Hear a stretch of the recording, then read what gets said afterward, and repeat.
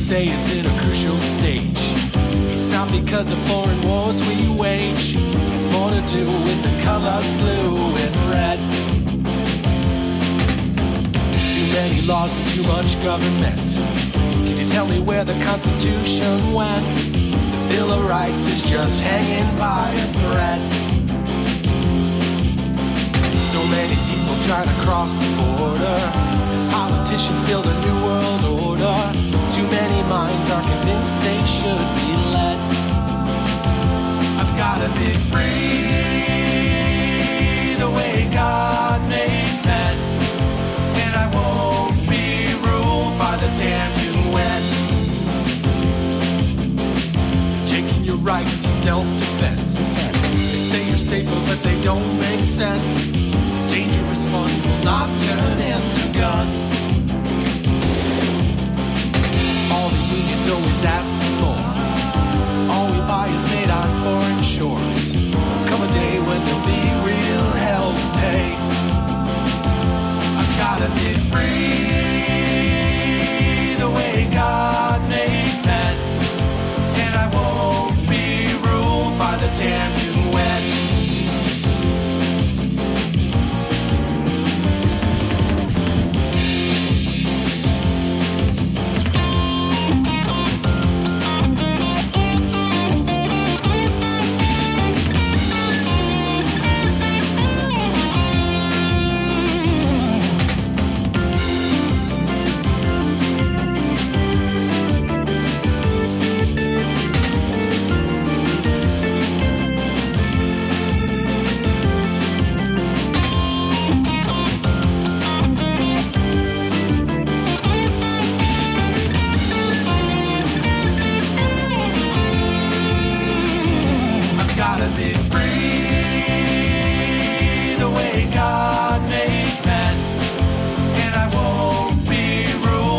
Damn UN. Hello and welcome to today's broadcast of Tap Into the Truth. Hope you're having a fantastic day wherever you are and whatever you may be doing, with all the usual caveats, of course. With you as always, I'm your ever so humble and, mostly peaceful host, coming to you live from historic Roane County, Tennessee. For those of you who are not familiar with the area, we are really, really close to Oak Ridge. And we are very close to Knoxville, so pretty sure everybody's got a pretty good idea of where Knoxville, Tennessee is at the very least. So I'm just down the road a little bit from there. Anyway, glad to have you with us, and thank you so very much for listening. As always, I greatly appreciate each and every one of you, regardless of where you're listening at, whether you're listening to the podcast or if you're listening to the rebroadcast on terrestrial radio stations across the country, stations like KYAH 540 AM, Utah's Talk Authority. I've had people ask me why I mentioned them so often, even when there are other stations and lists that sometimes I don't mention. And that's because they are the flagship. They are the original terrestrial station that airs this program, and they will forever hold a position of honor and distinction as far as the Tap Into the Truth broadcast family is concerned. And as far as I'm concerned, I really appreciate the powers that be at KYAH playing this show. The dedication that they have shown to it and the faith that they have shown really does mean a lot to me. Now, if you are listening to the rebroadcast, wherever you may be listening to, the very important bit of information that you might need is when the live broadcast actually took place, because you're clearly not hearing it live. And just in case there's something that's a little dated by the time you hear it, something may have changed, there may be something drastic. So for that general purpose, the time of the live broadcast is November the 9th, 2021, and it is just a few brief moments after 8 p.m. Eastern. This is the first hour of a 2-hour live show.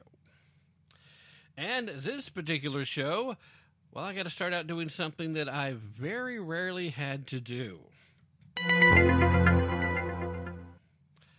I have to make an on-air correction. In fact, this correction is so egregious that I tried to force myself to change the schedule to try and get a special, what am I looking for? A special broadcast, a special notification, something. Tried to get on air to do an extra show just so I could get this correction made sooner rather than later. But decided I would hold off for the regular schedule, and we've got to get the program back on track. We are back out of hiatus, and now we are getting back on track. Got to get back into the regular schedule. The timing is still a little at issue, mostly because of equipment issues and, just stuff I don't want to go into because it's stuff that's on me. That's part of the problem with being independent. When you do an independent show, well, you got to make do with what you can and not make excuses and work hard to make it better and, all of that inspirational stuff that I'm not going to get into. But anyway, here's the point. This past Sunday at the broadcast, I was reporting the story of the Republicans who crossed the line and voted, helped Nancy Pelosi and helped all the Democrats and helped Joe Biden get the bill out of the House for the infrastructure. And I was talking quite a bit about the infrastructure bill itself. And I stand by everything that I said, but the correction I need to make comes from the fact that they had been fighting with this bill so long amongst themselves. The Democrats have been going back and forth and just absolutely flat out fighting amongst themselves so long that it completely slipped my mind that the Senate had already passed this bill. This was, in fact, identical, so there's no need for reconciliation. When the House passed this, it immediately made its way towards Joe Biden's desk, which, of course, led to all-day gloating on Monday how this is infrastructure week. Thumb in the eye to Donald Trump. Donald Trump never could get infrastructure. Okay. First of all, if infrastructure was so very, very bad under Donald Trump, why is it good now? Democrat dollars are better than Republican dollars. Probably not. But also, vice versa, if Donald Trump, the kicker of puppies, the eater of babies, the climate terrorist, the orange man who was bad, if Donald Trump was so bad and he wanted infrastructure, then why do you?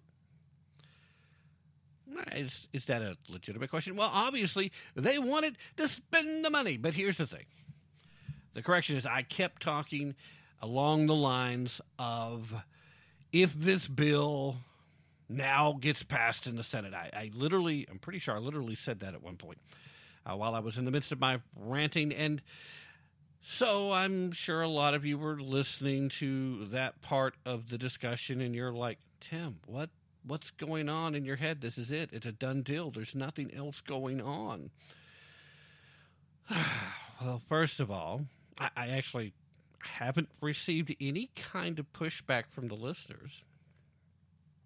Nobody's complained. Nobody said, hey, wise guy, you got your wires crossed here. So everybody's been very polite. Now, there's been several listeners. I've seen the numbers. So the listenership's fine, at least for the podcast.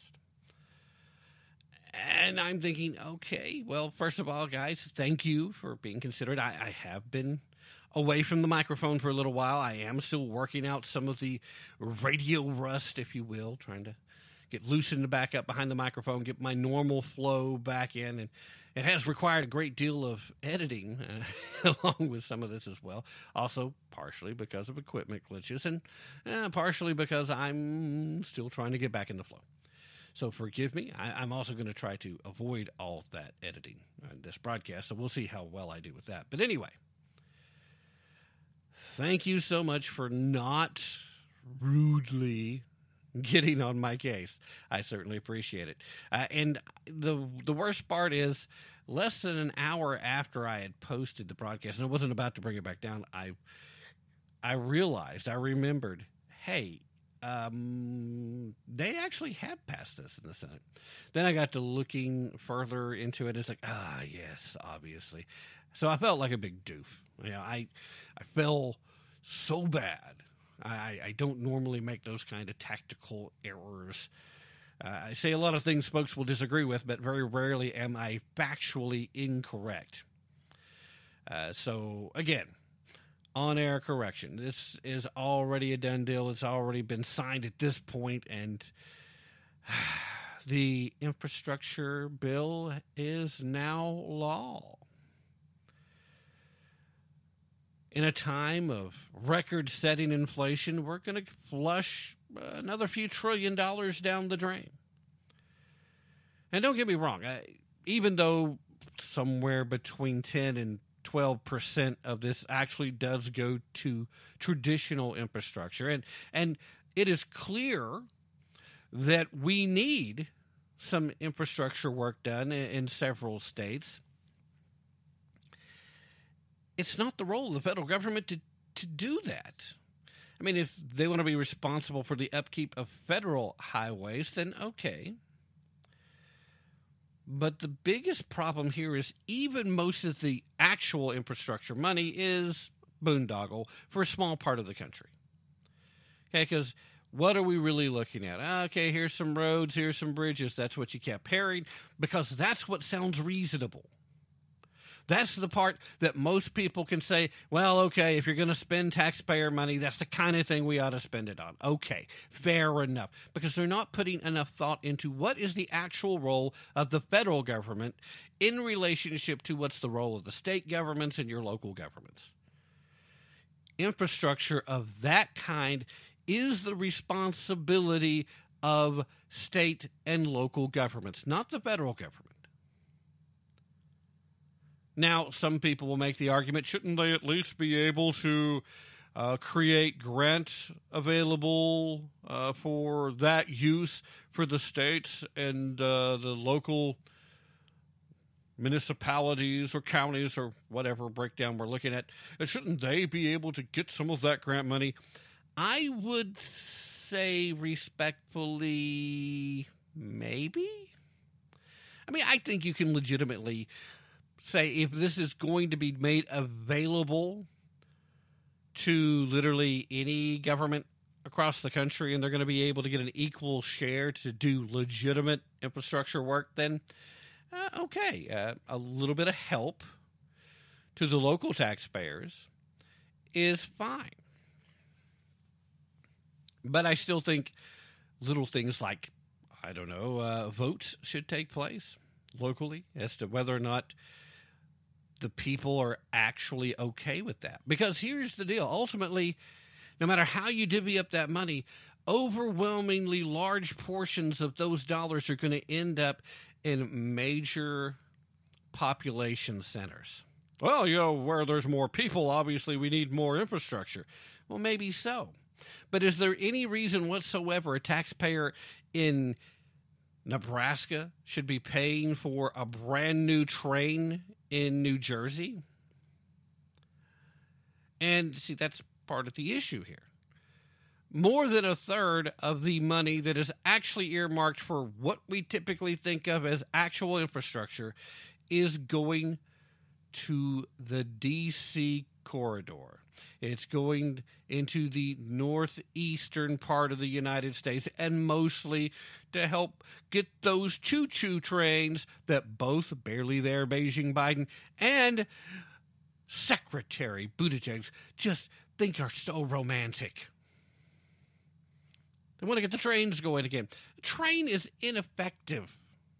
We have went past the age of trains. And don't get me wrong, I actually kind of like trains. I'm not a train hater. But I think if you're going to be running trains, it needs to be private sector run, and it needs to be handled by the private sector. Government, mass transit, trains need to come to an end. You need a better path forward. Now, unfortunately, places like New York and Chicago, they have tied so much of their mass transit capabilities to trains. There's just no way to get around it. It would be impossible.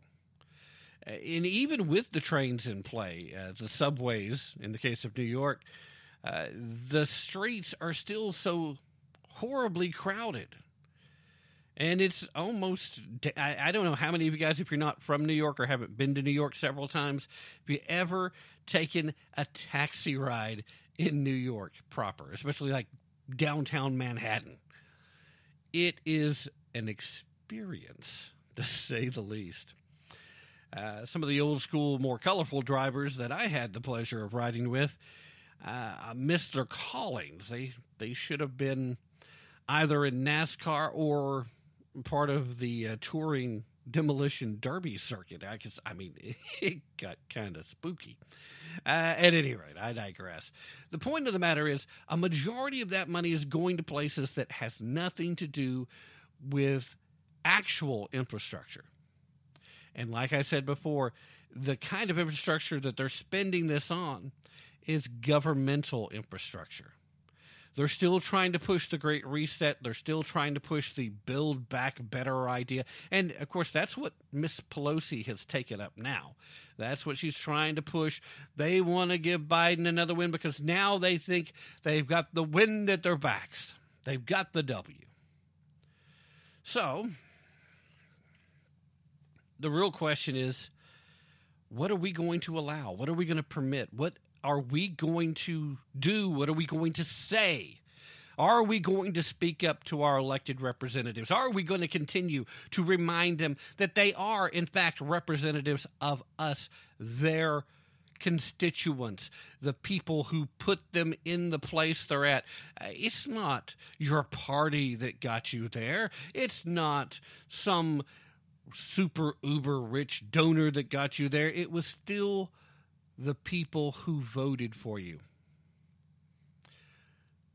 No matter how you feel about shenanigans that have taken place in various elections, and no matter how you feel about whether or not elections even matter anymore, I think we got a lot of answers to those questions, or at the very least, we got some answers that it still does matter if you come out in large enough numbers. We got those answers in this off election we just saw. It's an off-year election. It's not part of the 2022 cycle. It's not part of the presidential cycle. It's an off-year election.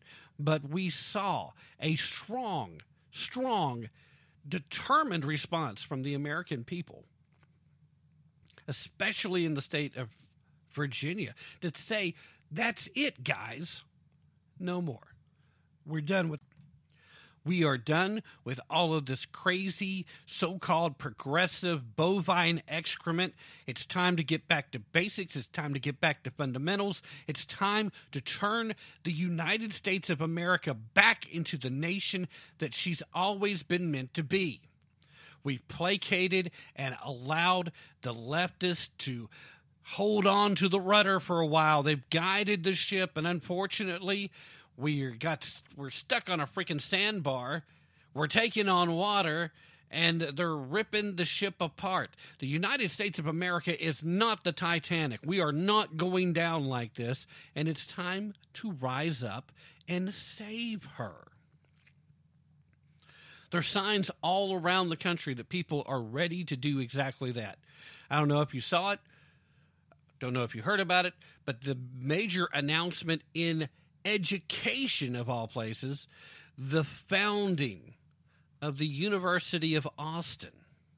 This is going to be in Austin, Texas, but this is not the University of Texas in Austin. This is the University of Austin. It's being set up by a group of college professors, by intellectual thinkers, by scholars, both of a conservative slant and a traditional classic liberal slant, and they're looking to establish, to build, to start an actual, honest-to-goodness, classical liberal arts college, where excellence is created through debate, where the search for truth is executed by the founding and discovering of critical thinking and the exposure to new ideas, where simple ideologies are not permitted to dominate.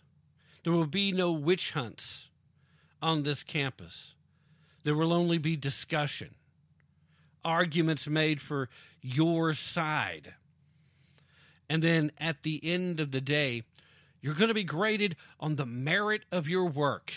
regardless of what opinion you hold at the end. A return to what made university great in this country in the first place. A return to the very stepping stones that made America a powerhouse. The idea, the attempt to bring forth a true free market economy. The attempt to establish a constitutionally federated republic, and the quest for knowledge and truth to expand and allow not only greatness in political thought, but also greatness in the pursuit of actual progressiveness. You know, to be progressive means that you are moving forward, that you are innovating. The political left in this country and around the world that wants to claim the mantle of progressivism, they're anything but progressive, which is why you will often hear me say so-called progressive. That's what they want you to call them. That's not who they are. So now we've got this infrastructure bill moving forward. The governmental infrastructure that I have expressed a great deal of concern about, that you should have a great deal of concern about yourself, it is present in the bill and it's hidden amongst the details. There's a lot of things to be concerned about, how they plan on spending your money, how they plan on continuing to just blow out the spending, despite the fact that we already have this record level inflation that clearly, barely there, Beijing Biden isn't even capable of beginning to understand the concept of why. Why? Well, because it just happens in cycles. This would have happened to anybody. But now we've got a record unemployment gains. No, Joe, you don't. What you've got is finally an end of the Biden bucks, so people were in a position where they had to start returning to work. Congratulations. You, with your policies, have managed to slow what should have been a overnight record recovery because we were in the middle of a continuing, growing economy under the man who was in the White House previous to you. You know, the orange man who's bad, the kicker of puppies, the eater of babies, the climate arsonist. You remember that guy? You should. He's going to be in the news a lot for the next little bit. He's going to be, because he's going to get involved with some of these 2022 races. Be prepared. If you're not already hearing him all the freaking time, you're going to be hearing him a lot, and he's going to be huge. Donald Trump had a record-setting economy because he had a return to common sense as part of the America First mentality. He understood that you put Americans and American workers first, and strangely enough, when you do that, surprise, surprise, our economy gets better. You start setting records. You start helping minorities to get to the highest levels of gainfully good employment. What's a good word for that? Let me just say good employment, better jobs available, growth everywhere, average incomes increasing. All those things were in place, and it wasn't COVID that stopped that economy. It was our reaction to COVID that stopped that economy. When you saw everybody else around the world slowing their rolls, when you saw everybody else around the world cutting back on what they were doing, yes, that could have led to some supply chain issues that would have slowed things.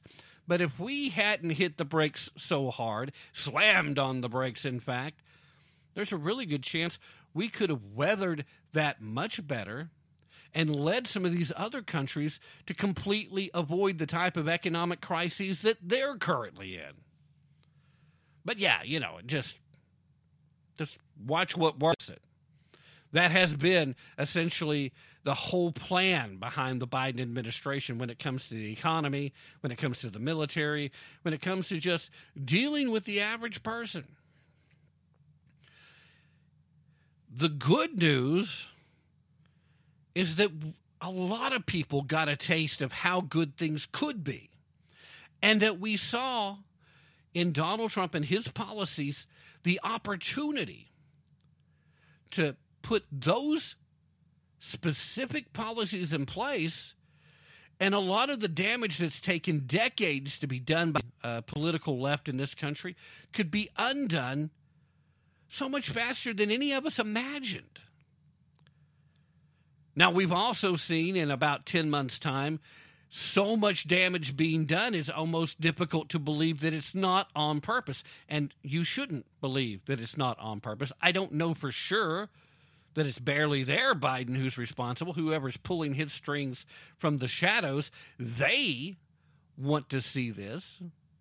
They are fully on board with the whole Cloward and Piven, destroy America from the inside, destroy America's belief in American exceptionalism, destroy the people of this nation, destroy their hearts, their souls, and make them believe that only the leftist ideology can be successful for them.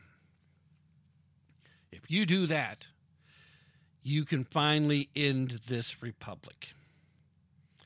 And again, don't doubt me when I tell you that they want the republic gone. They want the framework of governmental limits and constraints gone. They want the idea of a government by and for the people gone. They don't want this of, for, and by. They want this of, for, and by them, the elitist, the specials. That's what they want. Everything you see them pushing, everything the Democrats are pushing right now, for all the talk about helping the poor, are all designed to help the rich. Everything they used to accuse the Republicans of doing, they're just the party of the fat cats. Well, that's some BS, boys and girls, that keep talking about the SALT tax that only helps the wealthy. Doesn't really affect the working poor in this country that much. But you know what? We need a tax system where if a state is raising their taxes on their people, that they have to be accountable to those people. And that should be completely independent of anything the federal government is doing. Now, I would sit here and tell you that the fair tax as written should be the way the feds go. We don't need a freaking income tax. The fair tax as written would work perfectly. More people would have more skin in the game. You'd have more reason to be concerned. And if you really were at a certain economic level so poor that you should not have to pay taxes, well, that's addressed in that fair tax too, in the form of a monthly prebate check. It sounds like an awful lot of work, but you know what? Right now, the federal government has an awful lot of IRS agents that wouldn't be needed to do what they currently do. They'd be available to work on the prebates. And then, oh, well, Tim, but what if those folks, what if they end up spending more than what the prebate check covers? Well, that means they're not quite that poor anymore, doesn't it? It means life is getting better for them, and congratulations, now they have skin in the game. Why do these politicians want to keep the poor out of the game? Why do they want to make sure they don't have any skin in the game? Why do they want to make sure that these folks don't have their money going to these boondoggles? Because the people who do pay also pay a lot more attention to what these folks are up to. If they don't have the voting blocks that currently work for them available, they can't be successful anymore at pushing their agenda. So, I stand here humbly apologizing for my erroneous error from Sunday's broadcast. I hope that you will forgive me. After all, it had been a long week. And they had been arguing about this for quite a while. So much so that it's pretty ridiculous, really. But still, an error that I should not have made. And my passion about not liking this infrastructure bill it still stands. Everything else is still legit. I hope I didn't cause any confusion. I hope nobody was put out by it. And for those of you who caught it and was kind enough not to rub my face in it, once again, thank you so much. Let's take that quick mid-hour break, and we will move on right after this.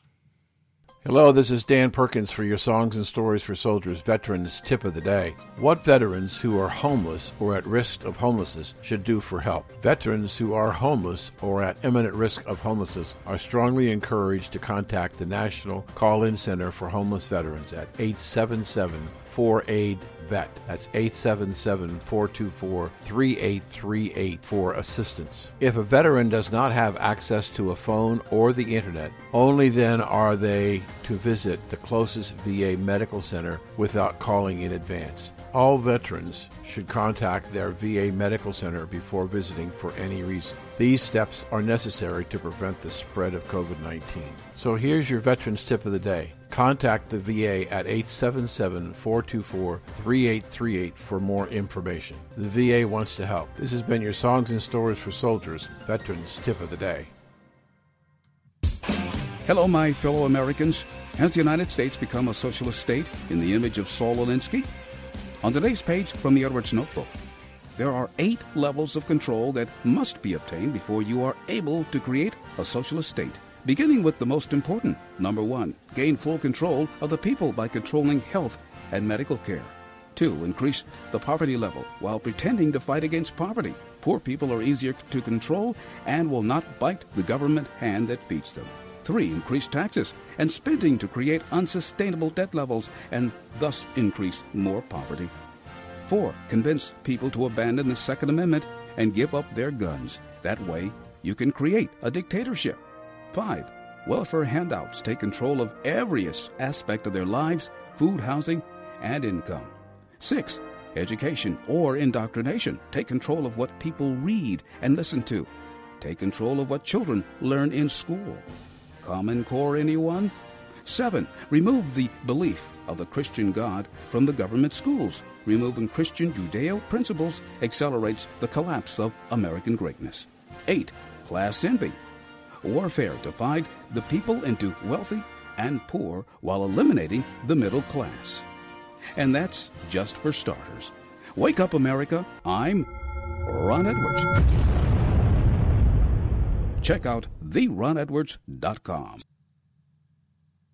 It's not so unbelievable that governments would want to disarm their citizens, but that citizens would beg to be disarmed by their government is a much scarier thought. We've seen government control most recently in Venezuela, where citizens are left to defend themselves against a violent government by throwing rocks, because not too long ago they were disarmed by that very government under the guise of gun safety. Gun control laws like the ones in Venezuela are exactly what our political left in America would like to see here. As a mother, I am terrified. I have 4 children in our public school system, and if they knew that their teachers were potentially carrying a gun... They want to be disarmed by our government so badly that they protest in the streets, demanding that government take away their rights. All for that assault weapons ban, to keep these weapons of war out of the hands of civilians who do not need them. All for the prohibition of high-capacity magazines, because no hunter will ever need access to a magazine that can kill 17 in mere minutes. How does this happen? Well, it's complicated, but it starts with very powerful propaganda targeted at people who can't think. People who have been taught to believe that freedom is dangerous. People who can't think for themselves are targeted from many directions: schools, movies, news sources, and even their own friends and family. And once they're on board with the anti-gun fear campaign, they continue to perpetuate the irrational gun fear. Well, they have to justify their position, right? Also don't need home protection. You don't need guns for home protection. You don't want to bring more guns into a situation. The answer to solving violence is not more violence. Gun fear is cultivated purely for the purpose of gun control support, but the people who spread it don't always know that they've been misled.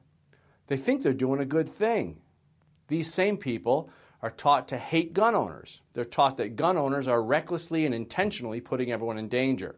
They're taught that gun owners are the enemy, and more government control will protect them from the enemy. Why does anybody need an assault rifle if they're not going to war? I don't think there's any reason to have 33 bullets in a killing machine that you can take into a place like a school. Watch these anti-gun activist groups in action, and you can't help but ask yourself if they have any clue what the real results would be if they were successful.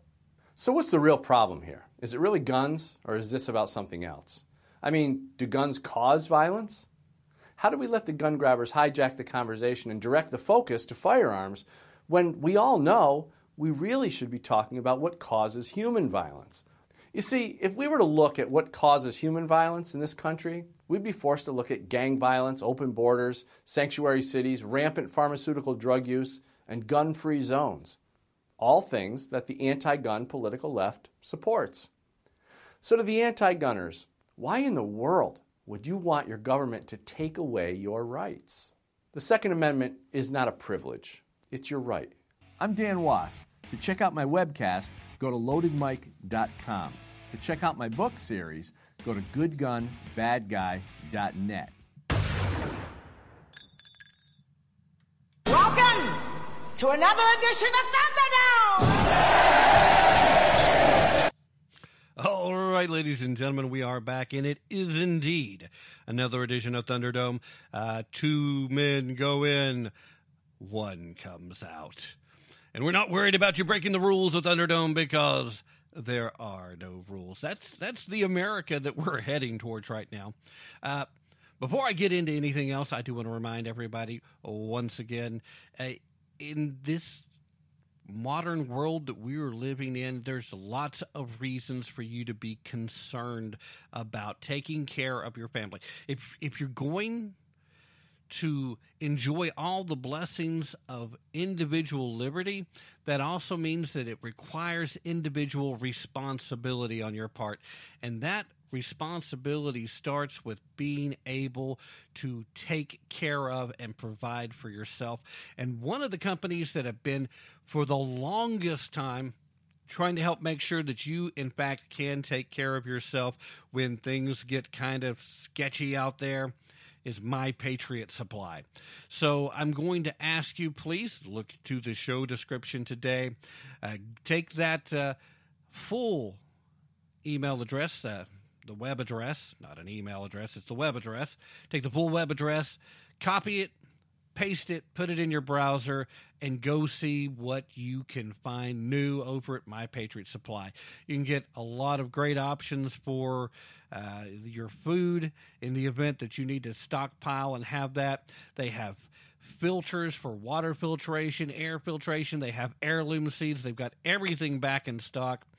But things are getting kind of scarce on some of the shelves in a lot of the stores we go to. I don't know if you've noticed, but I certainly have. A couple of grocery stores and a couple of big box stores nearby have had a lot of empty shelves. Now, maybe it's supply chain issues. Maybe it's just the beginning of American stores starting to look like Venezuelan stores. Either way, don't want to scare you, but I do want you to be prepared. So check out My Patriot Supply, and please use the web address that I put in place in the show description so that they know I'm the one that sent you. That's the only reason I asked that.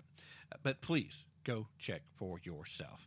All right. Now, as I was saying, crazy things going on, right? We have everything being drawn for one side or another, and we have the media right now maybe more obvious than ever, trying to cover the bad, trying to lie to make some things that aren't so great sound like they're good, and of course also trying to frame stories so that they can claim they reported on those stories in a fashion that they weren't really reporting on the real story. They were reporting on something around it. You're wondering what I'm talking about. Okay. Well, let's talk about what should be, if not the, one of the top 3 biggest stories in the country right now. And that's the fact that right now we have this controversy going on regarding the stolen diary of an Ashley Biden. Now, Ashley is one of Joe Biden's daughters. And right now, some of the pages from this diary have been published in the public domain.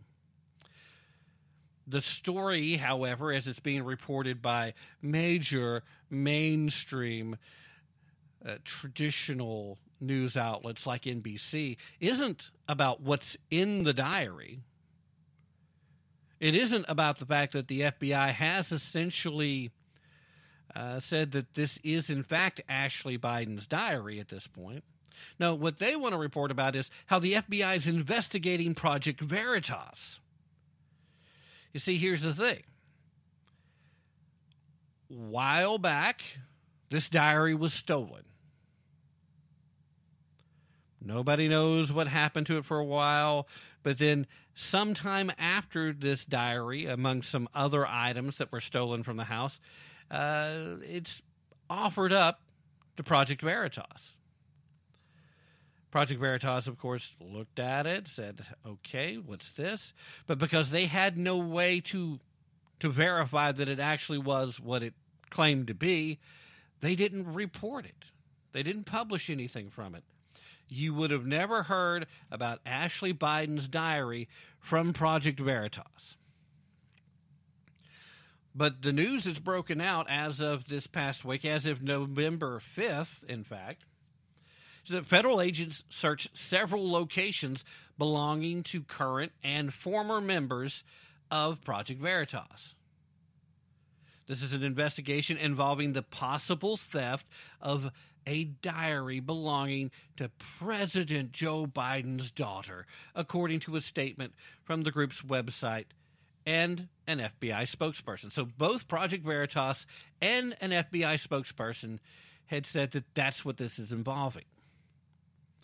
Now, I've heard a lot of people say, why is the FBI investigating the theft of a diary? And if that's all they were really investigating, then that would be a legitimate question. You would have to say, excuse me, I know you guys are getting really bad about overstepping your authority, getting really bad about overstepping your boundaries. But the one thing that not too many people are mentioning is maybe they were investigating, because maybe between, and again, I'm speculating here, and this is me, I should know better than this by now, but this is me trying to give the FBI the benefit of the doubt. And again, I do that because I know the majority of agents that work for the FBI are great people just trying to do their jobs. It's the higher-ups that are actually political deep state agents that are at issue. Please understand, guys, I'm not criticizing the rank and file. I am criticizing the folks up and around the top who seem to think that you're above the law and that you're political operators. Long history of that at the FBI, I guess, if you really want to look back at it. But anyway, I digress. Giving them the benefit of the doubt, perhaps in that time from the theft of said diary to the time that this was acquired by a different party, and that party then offered it up to Project Veritas, maybe within that time frame, whoever first stole it actually attempted to blackmail the Bidens. Because from what we've seen from some of the content here, there is at least enough to make you raise an eyebrow. And some of the content really, really kind of makes you wonder if this guy should have ever been allowed to hold public office. And by this guy, we are talking about barely there Beijing pea pants Biden. Some people now call him poopy pants. I don't know about the pooping thing at the Vatican. I still think that's an unsubstantiated rumor. But we do know that while he was visiting the fine folks in Glasgow, he did manage to break wind in what was a rather embarrassing fashion. At any rate, let's get back to the point. The story here as written, and this is from NBC's write-up, and that's part of what I want to see. After this statement was made, an FBI spokesperson confirmed to NBC News that, quote, court-authorized law enforcement activity took place. In other words, they had a warrant. Don't know why you can't just say, or at least that's what they want you to think. Maybe they didn't. I mean, you can't, if they're parsing their words this much, you do have to kind of wonder why they didn't just come out and say, yeah, we executed a warrant. That is the usual lingo, isn't it? So anytime they go away from the usual lingo, you probably should be at least, wondering why they're parsing their words. That's again, I don't know. I've become way too suspicious of these folks, maybe. Maybe not. Okay, anyway. Back to the quote. Court-authorized law enforcement activity took place at an address associated with Project Veritas in New York, and another address on East 35th in Manhattan. Now, NBC kept throwing in the word conservative wherever they could get the opportunity, by the way, and this is one of those places that said the conservative group confirmed a New York Times report that the investigation involves allegations that a diary belonging to the president's daughter had been stolen. Portions of that diary were published online by a conservative website about 2 weeks before the 2020 presidential election. Now, again, like I said, they keep throwing the word conservative out there. Project Veritas only seems to lean conservative because when they do their investigations, ordinarily what you end up seeing is it's mostly leftists that are violating most concepts of human decency. Folks that have risen to a position where they think they're above the rest of us. You don't see very many conservatives actually get to that point. Now, that's not to say that it doesn't happen. But I would also like to remind all of you screaming leftists out there right now that I said conservatives. I didn't say Republicans. Not all Republicans are really conservative. Otherwise, you wouldn't have your infrastructure deal right now. Yeah, just saying. Okay, so this was such a high-profile site that did end up publishing them that most of us never heard about this.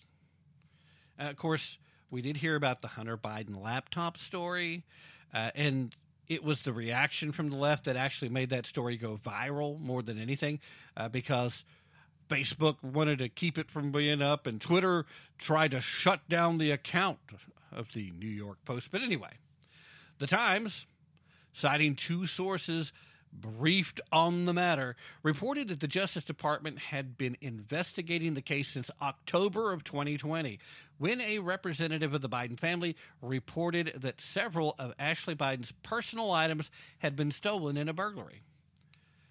Now, I'm going to hit the brakes here again and point out again, the Justice Department's been investigating. Okay. At that point, if there hadn't already been an effort at blackmailing, then there's no reason for the feds to be there unless there was a legitimate concern about something that is classified being amongst part of whatever was taken. If there wasn't something classified, or there wasn't an effort at blackmailing the Biden family, then there's absolutely zero reason for the federal Justice Department to have anything to do with this case, at least not at that point. You can tell me that, well, of course they did. He was a former vice president. He was running for president. Everybody knew he was going to beat Trump. Well, everybody knew Hillary was going to beat Trump too, didn't they? No, clearly this is a case of, I'm been a part of the federal government forever. I'm a special. You better treat me like I'm special. That's what happened there. Unless, again, let's give them the benefit of the doubt, unless one of these two circumstances existed.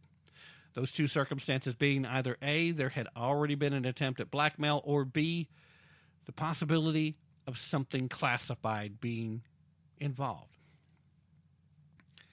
That, of course, would then raise the question, why would Ashley have anything that would be classified in and amongst the items that were taken?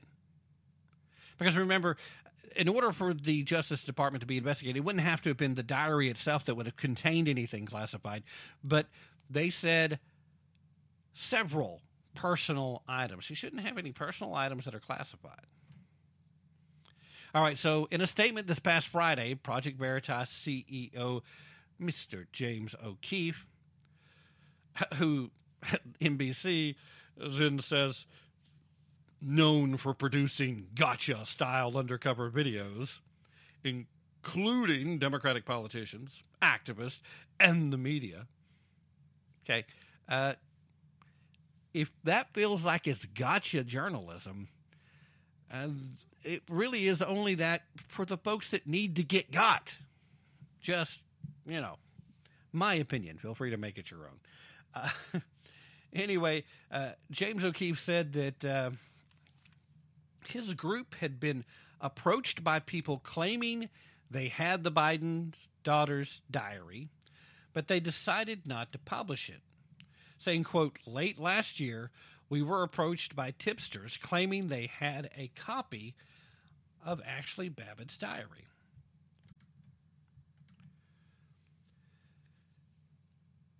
So again, late last year, they were approached by tipsters claiming that they had a copy of the diary. Now, a copy of the diary. And these tipsters indicated that they were negotiating with a different media outlet for the payment of monies for the diary, meaning that they were kind of hoping that they could start a little, a financial battle between who wanted it more, who the highest bidder is going to be. Now, back to quoting. At the end of the day, we made the ethical decision that because, in part, we could not determine if the diary was real, if the diary, in fact, belonged to Ashley Biden, or if the contents of the diary occurred, we could not publish the diary and any part thereof. Okay, so, again, they said they couldn't tell for sure that it was hers. They couldn't tell for sure that it was actually real. And they couldn't tell for sure that anything written down in it had actually happened. So with all those things, Project Veritas has already exceeded whatever journalistic standards were put in place for the publishing of the Steele dossier. So what I'm seeing is, good job, guys. Once again, Project Veritas doing the work that people who claim to be journalists just simply won't do. Now, O'Keefe also said that they turned the diary over to law enforcement after an attorney for Ashley Biden refused to accept or authenticate it.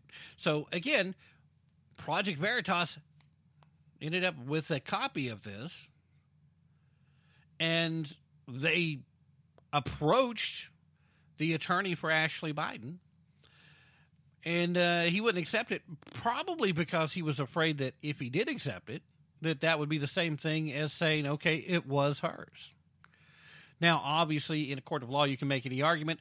All you are actually doing is you're taking into receipt something that someone's telling you that is claimed to be, and then you could completely debunk or deny it after the fact, and that would be a legitimate thing to say, because it could have been completely fake. Right? Okay, so then the site that did publish the excerpts did so about 2 weeks after the New York Post began publishing stories about the emails that were on the laptop that belonged to Hunter. Excuse me. Sorry about that. The same laptop that Rudy Giuliani ended up giving to the New York Post after nobody else would take it, the one that was left in the Delaware computer store, the one that evidently really was Hunter's. Now, here's the thing. At this point, we have enough reason to believe that this diary was, in fact, Ashley Biden's diary. And if you've taken the time to go back and read any of the excerpts, there are some super creepy things. So if we have FBI, blah, blah, blah, blah, if we have, easy for me to say, right? If we have FBI validation that this was Ashley's diary, which according to some sources, some reports, some statements, apparently we do. They may walk that back in the near future. If they do, then I will stand corrected. But if this actually is legitimately hers, if we know that to be the case at that point, then we have to wonder why she would say the things that she wrote in this diary. And again, maybe there's something going on with her mental state at that time. But given what we've seen from Joseph Robinette Biden Jr., the sniffing of hair, the snuggling from behind, the high cupping behavior for women of all ages, some of them still little girls. Some of it could be simply written off as being harmless, unintentional, but he just keeps doing it even after he's been told, hey, crazy, creepy, handsy Uncle Joe, cut it out. Then one would have to wonder if maybe if there was some type of mental distress, maybe it was caused by the activities going on. Maybe there's a lot more going on than we have any idea. Maybe she couldn't bring herself to write down the words. And again, I know I'm speculating. I'm going off the rails. I'm saying some things that are on the verge of being libelous. But based on accusations that have been made and based on things that we have seen with our own freaking eyes, I think it's worth checking out. I think the FBI, they may be well within their rights to be investigating how Project Veritas ended up with this, because if whoever did originally steal this diary did try blackmailing them first, then they should face some consequences for that. They should. If Project Veritas is being in any way misleading or deceptive in what they're saying in their public statement, they also should face some type of consequence for that, based, of course, on exactly what their infraction is. But regardless of whatever you're looking at here, there is the very real possibility that Joe Biden, in his younger days, was much worse than we were ever led to believe. All right, so that's going to have to be it for this first hour. So if you're listening on terrestrial radio, I'm going to have to say goodbye to you right now. Now, if you're listening to the podcast, don't go anywhere. Hour number 2 starts right after this. But if you're listening on terrestrial radio, thank you so much for being here. And remember, don't take my word for it. Definitely don't take their word for it. Be prepared to put in some effort. And most importantly, use your brain if you really want to tap into the truth. You guys stay safe out there, stay healthy, and, be smart even if it goes against your nature.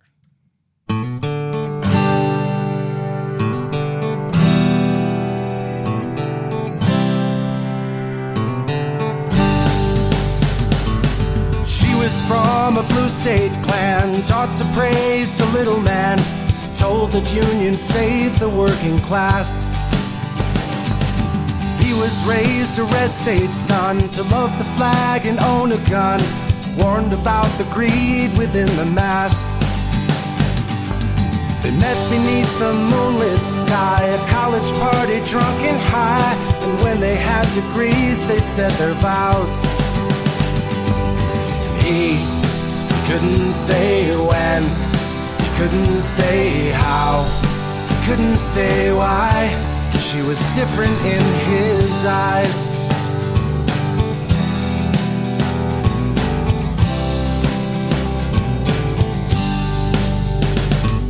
They built careers and had a kid, tried to live like their parents did, but both their parties taxed them close to death. They learned to hate the public schools, watch TV making fools, while trial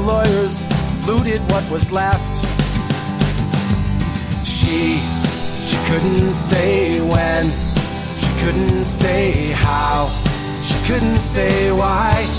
He was different in her eyes. Saw them years ago, a happy little cabin in the west. They homeschooled on their farm, making so much more from so much less.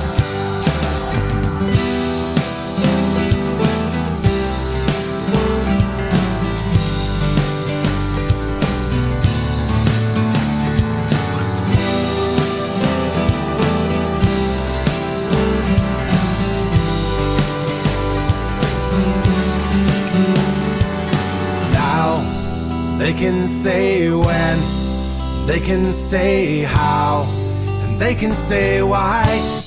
They're different in your eyes.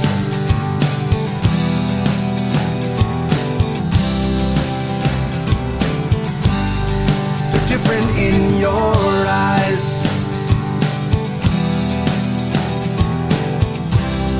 They're different in your eyes.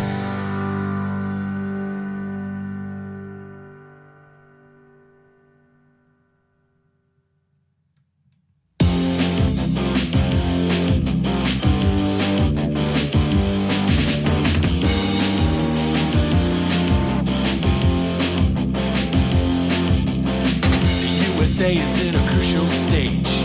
It's not because of foreign wars we wage. It's more to do with the colors blue and red. Too many laws and too much government. Can you tell me where the Constitution went? The Bill of Rights is just hanging by a thread. So many people trying to cross the border, and politicians build a new world order. Too many minds are convinced they should be led. I've gotta be free the way God made men, and I won't be ruled by the damn UN. Taking your right to self-defense. They say you're safer, but they don't make sense. Dangerous ones will not turn into guns. All the unions always ask for more. All we buy is made on foreign shores. There'll come a day when there'll be real hell to pay. I've gotta be free the way God made men, and I won't be ruled by the damn UN.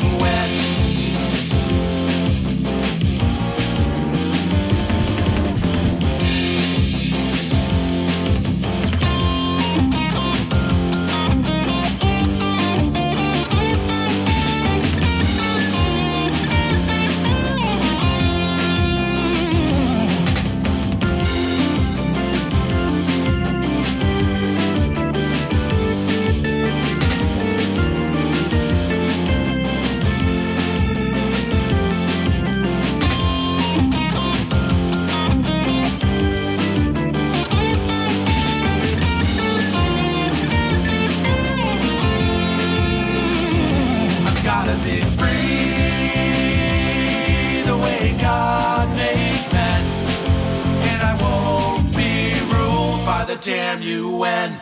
Hello and welcome to today's broadcast of Tap Into the Truth. Hope you're having a fantastic day wherever you are and whatever you may be doing, with all the usual caveats, of course. With you as always, I am your ever so humble and, mostly peaceful host, Tim Tapp, coming to you live from historic Roane County, Tennessee. And before we jump into anything, I want to say thank you so very much to each and every one of you fine folks out there who are taking the time to listen to this broadcast. Thank you so much. Whether you're listening to the podcast wherever you may get your podcast at, or if you're listening to the rebroadcast on great terrestrial radio stations across the country, stations like KYAH 540 AM, Utah's Talk Authority, thank you so very much. And for those of you who are, in fact, listening to the rebroadcast, it might be 2 or 3 days after this live broadcast occurred before you get to hear it.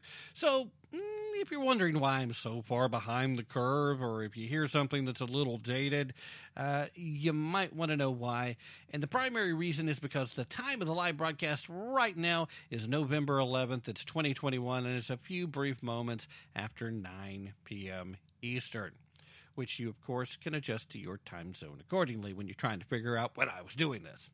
All right, so with all that having been said, this is, in fact, the second hour of a live broadcast. So those of you who are joining me have already sat through the first hour. Thank you so much for continuing to be here. All right, with all that said, let's get into it, shall we? Now, back in the first hour, I had to issue an on-air correction, as I had made an egregious error on air. And it was a completely, totally ridiculous bit of brain flagellance on my part, because I had known what happened.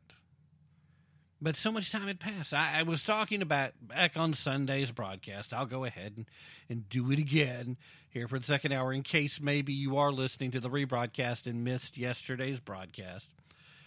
I was talking on Sunday about the infrastructure bill and how it was passed by the House and what all it meant. And for whatever reason, I completely spaced on the fact that the Senate had already passed the bill. So I was thinking it still needed to go to the Senate and still having to get the reconciliation between the House and the Senate's bill before they could send something to Biden. And like I had said back in the first hour, I realized I had that, hey, wait a minute moment.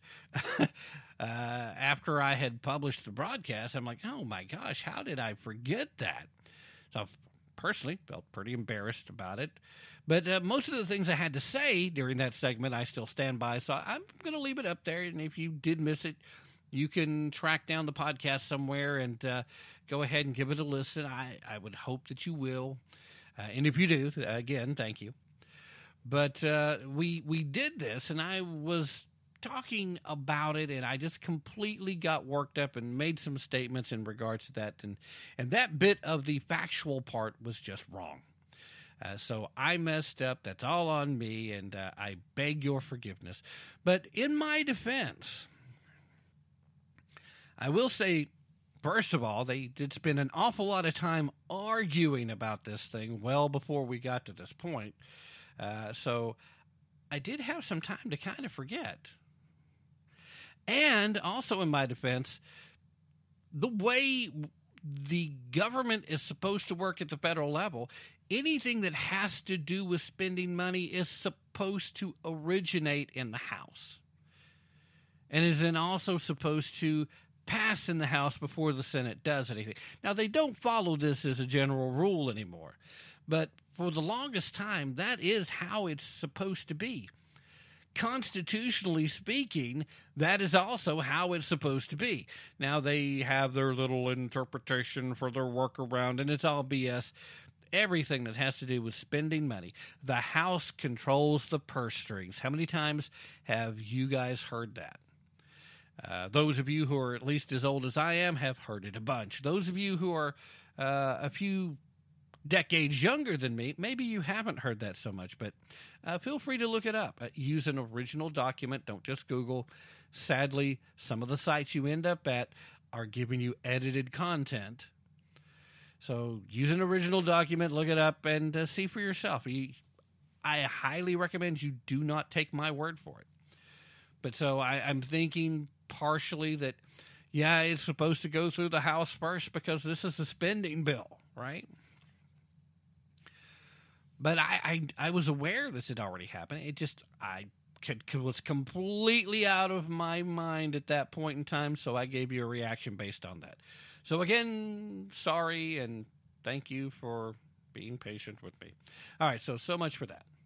Now, let's get back to the show. Again, this is the second hour, so if you missed the first hour, go back, check it out.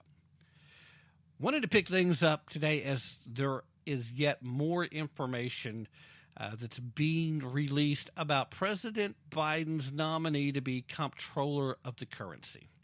Now, if you've been under a rock, or if you just simply haven't been paying any attention, This lady is a Soviet-born individual who's been living in the United States of America since her college years, because she came here to the University of Milwaukee, I believe it was. She came here, and while she was studying, the Soviet Union collapsed. So, she had nothing to go back to.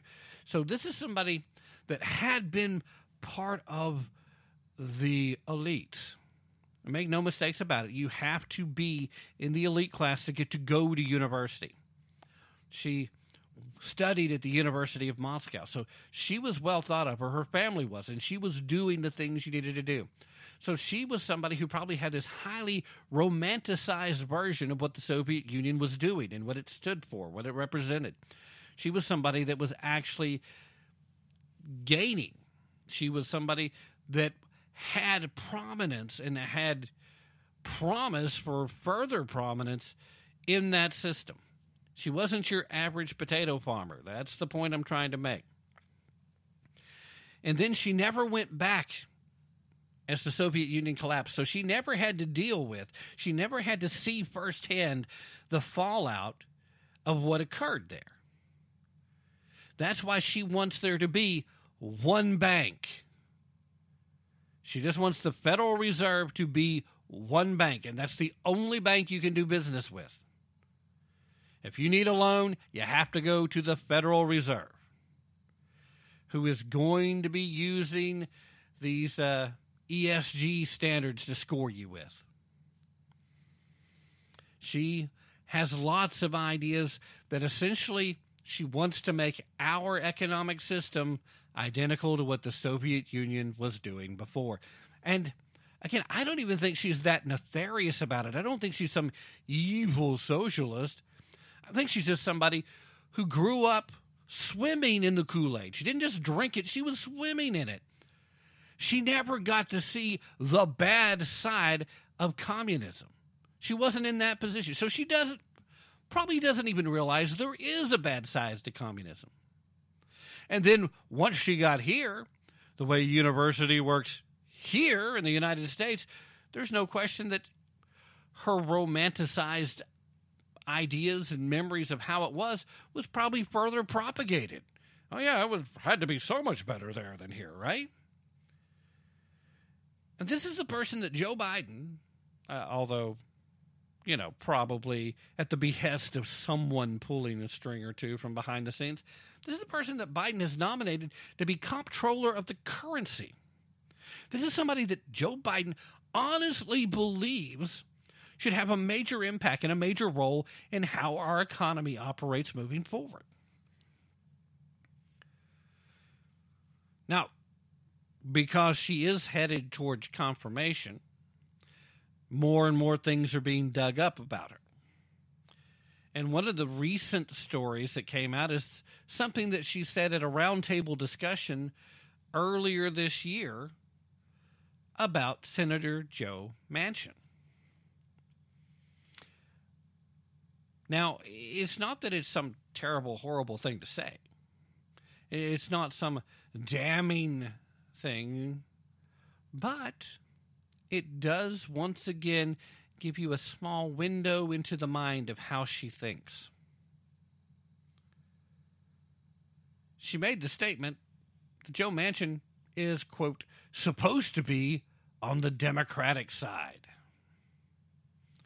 She, of course, said this as she was lamenting Congress's reluctance to enact the big spending bills. She was basically talking about how Congress should be moving forward with with Build Back Better, as it is now named, but it's really just the Great Reset. But we're going to call it this. Now, this lady is currently a law professor at Cornell. And the nomination does seem to be in jeopardy, so that much is a positive for the country. She made these comments at a roundtable discussion back on May 20th of this year about her proposal for a national investment authority, which is also a thing she seems to think would be good for the country. Now, the purpose of the authority, which would be, of course, a government institution, but a government institution that would be independent of Congress and the president. Excuse me? So who's overseeing this? The Supreme Court? I mean, the reason the Fed right now is separate is because it's a private bank. It's not part of the government. And it, as a private entity, has been granted way too much power and authority over how our economy works. I will say that every chance I get. I mean, that's part of the problem with the Fed, right? Well, now she wants this whole new authority, and she wants it to be a governmental institution, but it's going to have to be completely bureaucratic, right? No elected officials whatsoever, and no oversight authority for the executive branch or the legislative branch. That's what she wants. That's a big part of her plan.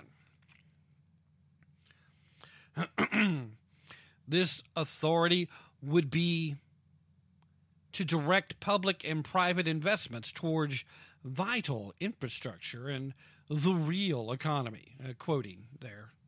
Now, part of the reason it's necessary, according to her, is members of Congress like Manchin who oppose massive government spending programs. So, in other words, she thinks it would be a really great idea if you had an easy workaround so that if Congress won't do what the leftists want, they'll just do it on their own. That's it. That's what she's saying. So if that's not dangerous enough, this is who these leftists want put in a position that could single-handedly destroy our economy no matter whose policies are in place. Remember, I was telling you about the governmental infrastructure with this infrastructure bill and how Build Back Better is actually just a combination of the Great Reset and the Green New Deal. I probably haven't mentioned that the Green New Deal's wrapped up in it, but I shouldn't have to. Most of you guys should already know that already. If you've looked at it any at all, it's pretty clear. A lot of the Green New Deal crap has been rolled in there with it. But this lady legitimately said that Joe Manchin is supposed to be on the Democratic side.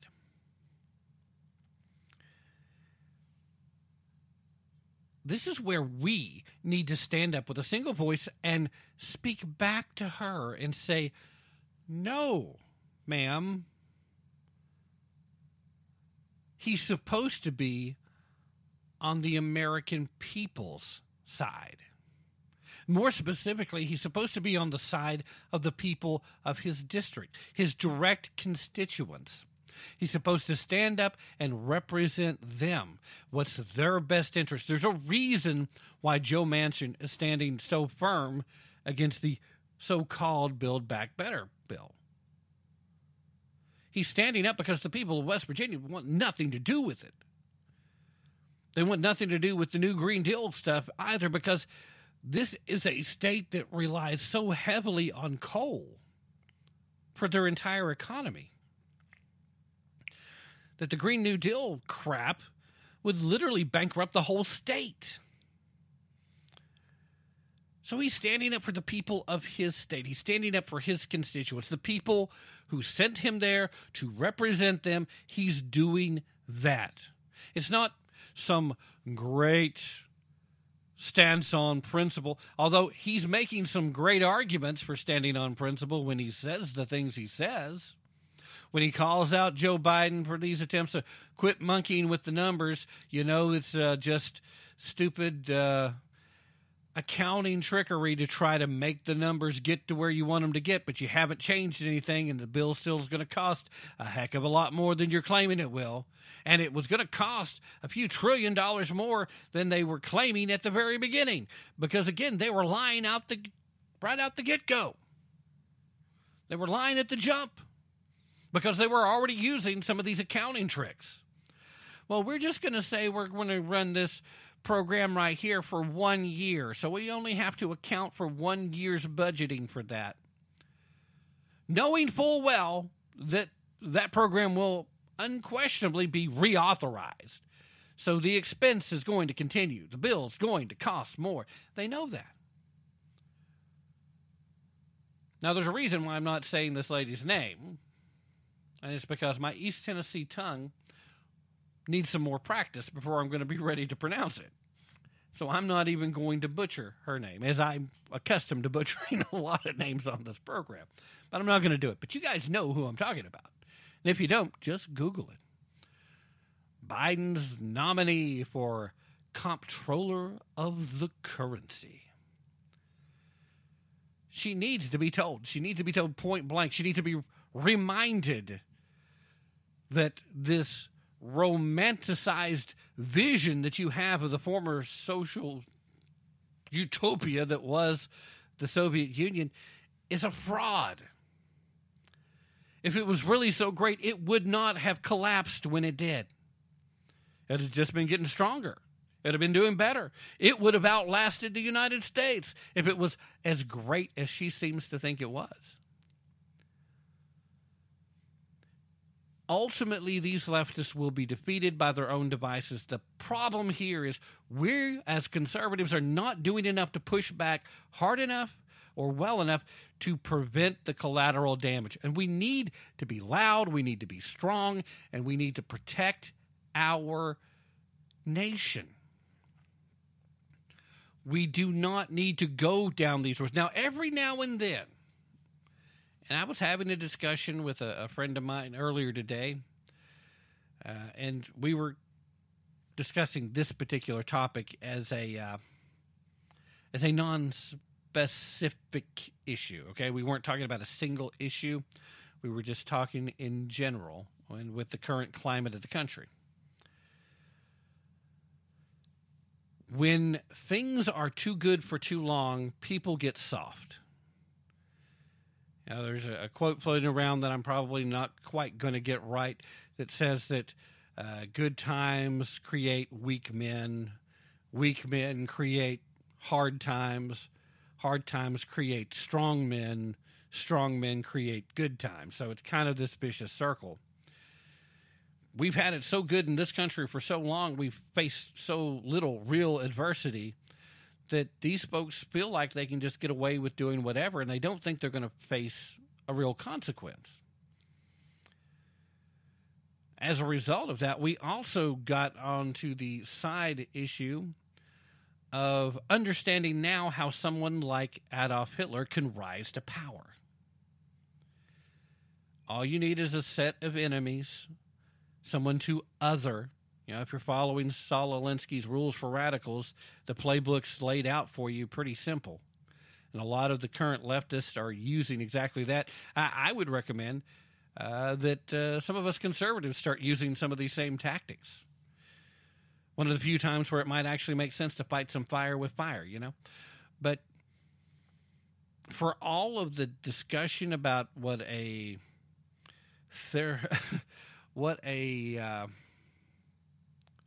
authoritarian individual that the orange man who was bad was supposed to have been, according to the left, we see all kinds of authoritarian.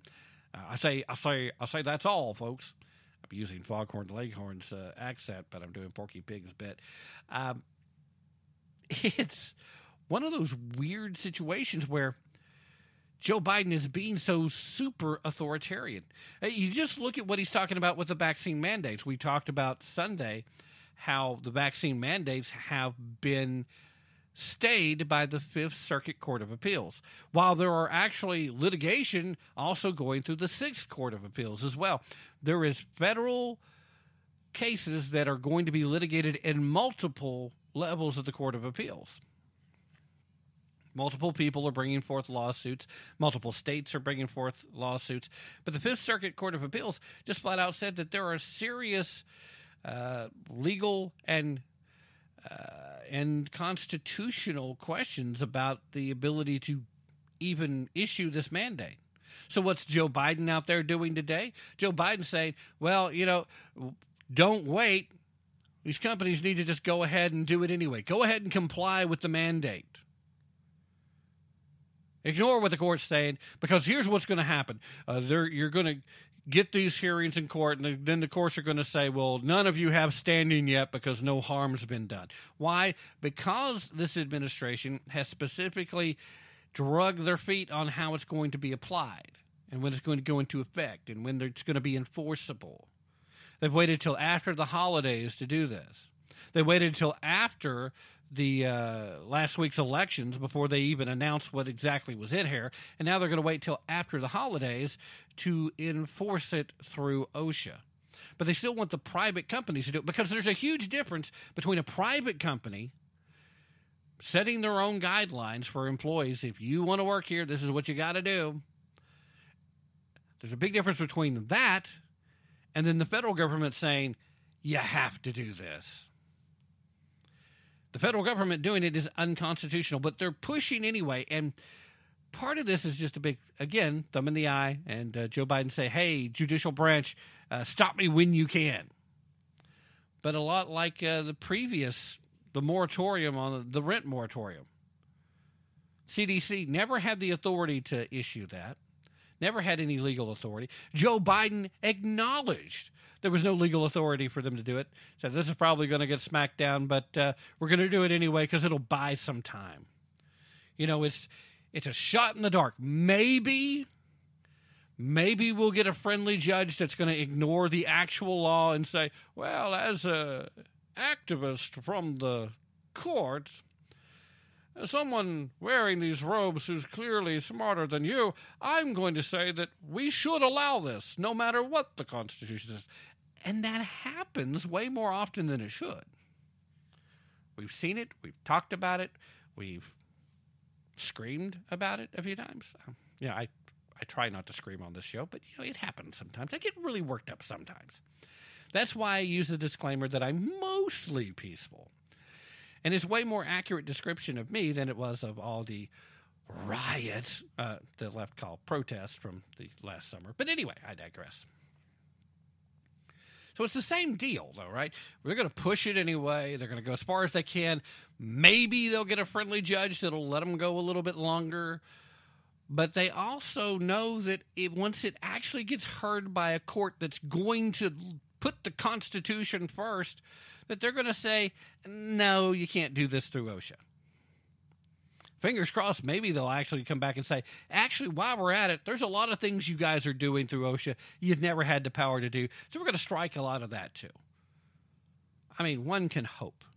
No administrative department should have the authority to write regulation and it be enforced like law. Laws should have to go through Congress and be passed by the executive branch, by signing it into law, and then it should clear constitutional muster with the Supreme Court before anybody treats it like it's law. No regulation and no executive order has the power of law. It's simply it should never be even considered that. But they'll play the little game, they'll stall, and they're going to do whatever. But this is the kind of thing that allows for the rise of a Hitler-type figure. Now, I'm not saying that the previous guy was Hitler. You obviously, if you listen to the show long enough, you know that I actually kind of like the previous guy. He proved me wrong. He earned my respect. I was not on the Trump train to begin with. Regular listeners know that. I've known it all along. And I keep saying so because it's true. But he won me over with how he governed, with what actually got done, with the policies that he enacted.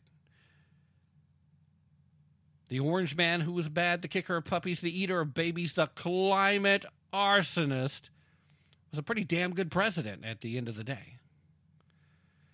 And Joe Biden is barely sentient enough to be called a houseplant. In fact, there are several houseplants, and I'm looking at you, Venus Flytrap, that is probably more sentient than he is most of the time. But it doesn't matter. He's the man who's been installed. His regime currently is in charge. He took the oath of office. It was For all the shenanigans that took place, regardless of whatever else occurred, he is, in fact, recognized as the President of the United States. Whether he should be or not, doesn't matter. That's the position he holds right now. So he's the guy that's going to have all the blood on his hands. He's the guy who's going to take the hit. He's the guy who's single-handedly going to make Jimmy Carter look like he was a middle-of-the-road president instead of previously the worst president in American history. And I never liked Jimmy Carter as a politician, but as a person, Jimmy Carter was a very nice guy. I don't speak ill of Jimmy Carter simply because of politics. I don't speak ill of him on a personal level, because on a personal level, Jimmy Carter was a great guy. Still is, technically. Problem is, his politics did put him in a position where he was just wrong a lot and weak. Iran hostage crisis, anyone? Right now we have inflation that makes me feel like we're back in the Carter years. Now I was a young whippersnapper when that was going on, but I remember the hurt that came for there, the pain, the economic struggle for the Americans. It's a bad place to be. All right, let's go ahead and take the mid-hour break. I am just a smidge past when we should be starting that. You guys stay right where you're at, and I'll be with you once again on the other side. Don't go away. This is Dan Perkins with your Songs and Stories for Soldiers, Veterans Tip of the Day. Are you looking for a job because you got laid off because of the coronavirus? Most veterans think that the GI Bill can only be used for college, but that's not true. It can also be used for retraining programs. So if you're out of work and looking for a new career, go to the VA.gov and look at the GI Bill benefits. This has been your Songs and Stories for Soldiers, Veterans Tip of the Day.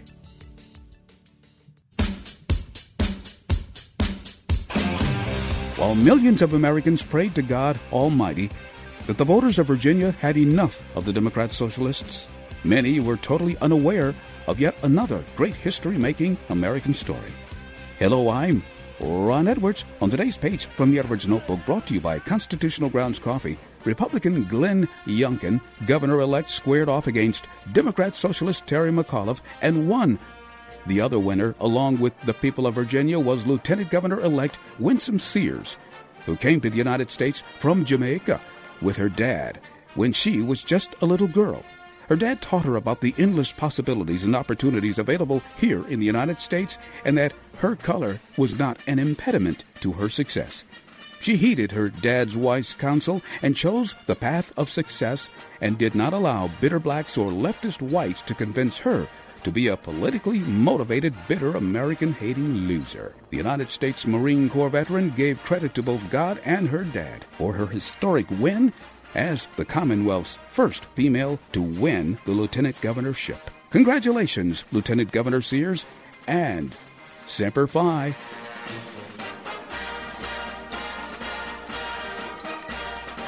I'm Ron Edwards. Check out the RonEdwards.com. Ron Edwards, the new voice of America. Let's talk about guns purely from a self-defense perspective. How many people are there in America? Well, if you said just over 300 million, you're correct. It's closer to 325 million. Now let me ask you this. How many acts of violence are there per year in America? Well, if you said just over 1 million, you're correct. It's approximately 1.2 to 1.3 million. So if there are just over 300 million people in America and just over 1 million acts of violence occurring in America every year, what are your chances of being the victim of one of those attacks? Well, if you said 1 in 300, you're correct.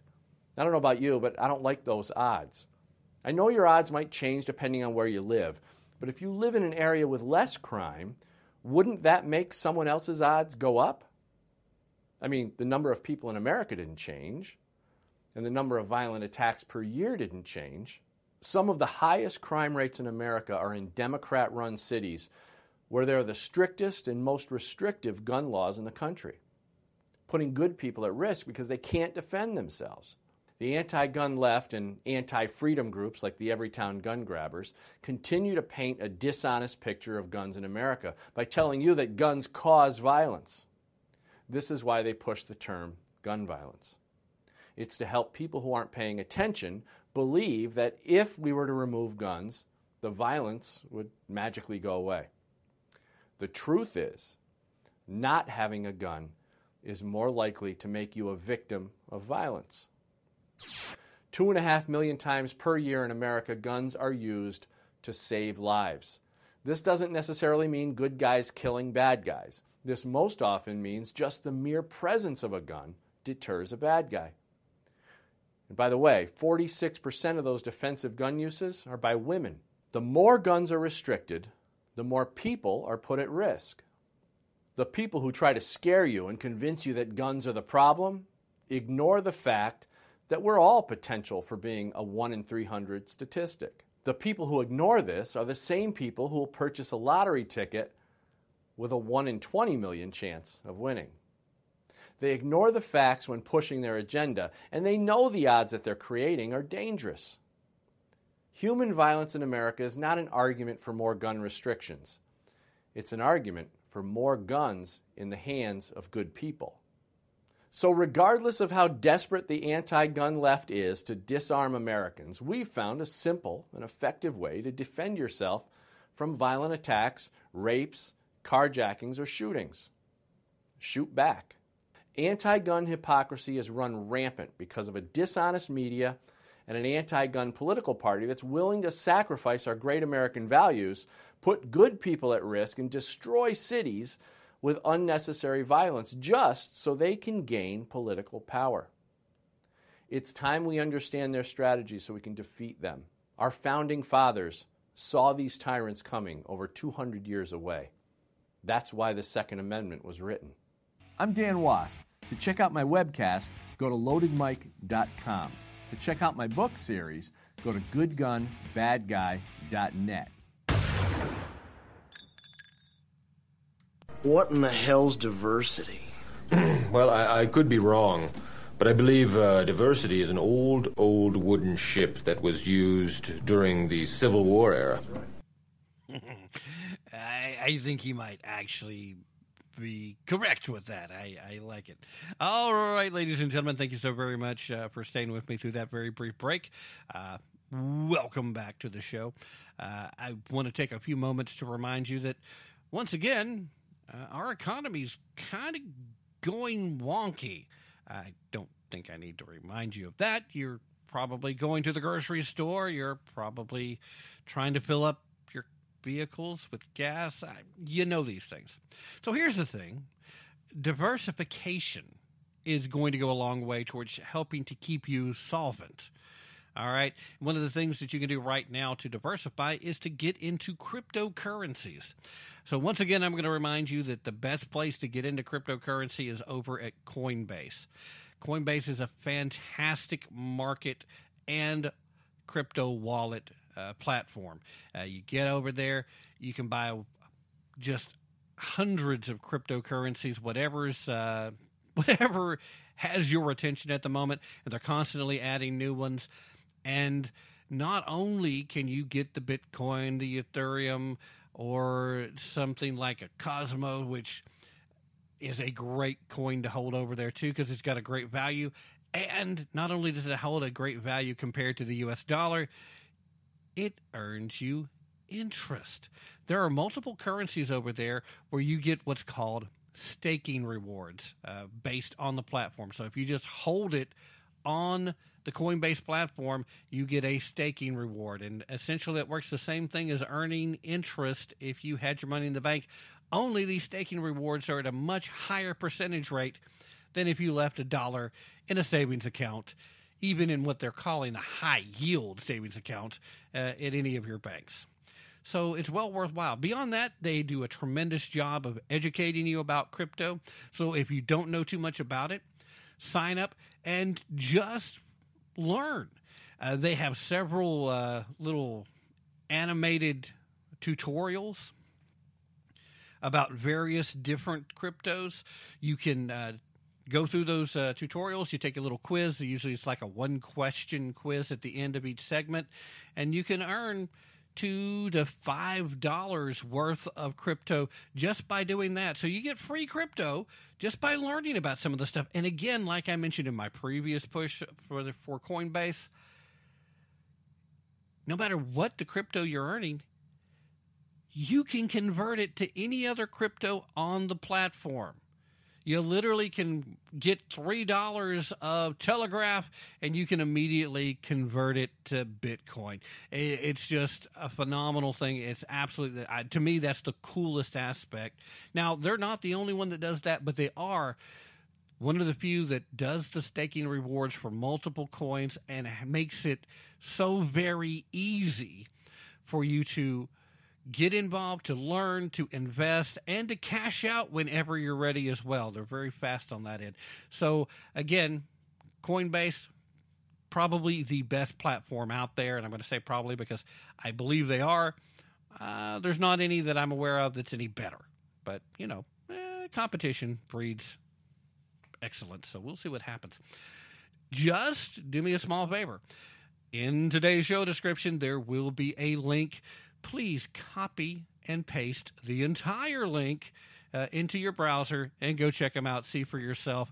And, if you decide to sign up and then you spend so much, you'll get some free coins and you'll help support my show as well. So it's an easy way to support this show and still do things that you probably ought to be doing anyway. That's Coinbase. Now, let's get back to the show. Now, I would be remiss if I didn't at least comment on what's been going on with the leftist media, particularly some of these folks who think they're journalists and also happen to be racial activists, and what they've had to say about the new Lieutenant Governor-elect of Virginia. This lady, this wonderful, wonderful lady, came to this country from Jamaica as an immigrant.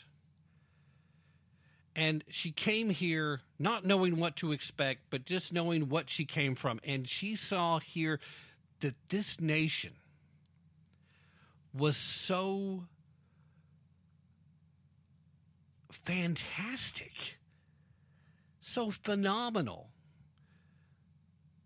that everything that her father had told her was underplayed, that he was modest in how he described the country, and that he was pro-America. He told her and taught her from an early age that you're not going to have to worry about what your skin color is here, because as long as you work hard and you put in the effort, you're going to have opportunities to succeed. You're going to be able to excel.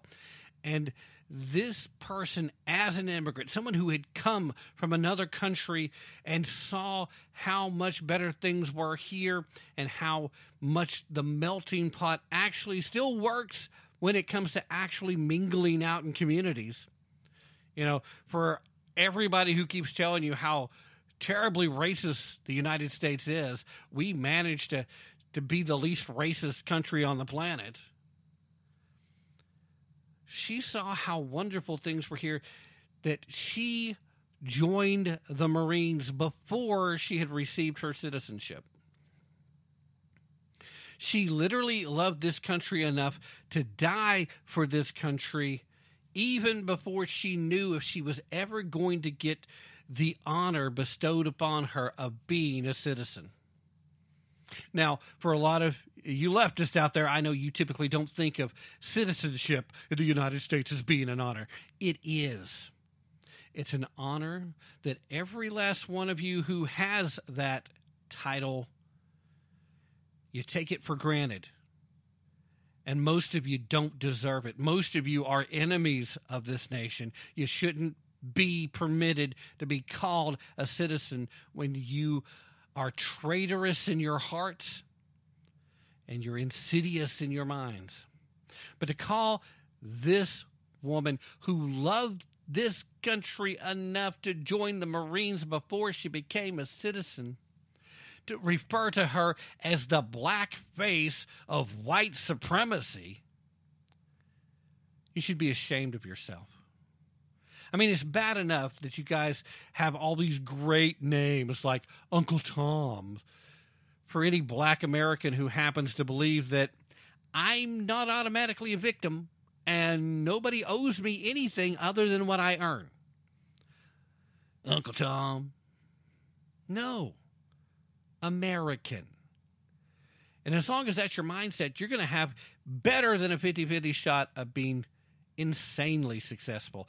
This lady has become the poster child of the American dream. And she's done it by simply not believing the same things that Joy Reid and her ilk happen to think. She doesn't buy into the crap that I have to be a victim. Oh, I'm an oppressed individual. No. No. As an immigrant, as someone who's come here from another country, I can see for myself how great America is. It's a shame that you, a citizen of this country, can't see that. It's a shame that you don't understand how great you have it here. This woman is not just a breath of fresh air. She is someone who dares to confront their narrative, who dares to challenge their narrative. So she, too, must be a white supremacist. She must be the get out of racism free card for the Republicans. Literally a quote. She must be those things. She's a tool being used by the white supremacist racists that are trying to make themselves look like they're not racist. How about this? How about you acknowledge the fact that just because a person of color doesn't think exactly the same way that you do, that doesn't make them a traitor. That doesn't make them a white supremacist either. Because it's pretty damn racist for you to think that anybody that meets a certain melatonin color level in their skin has no right to feel any differently or think any differently than what you tell them to.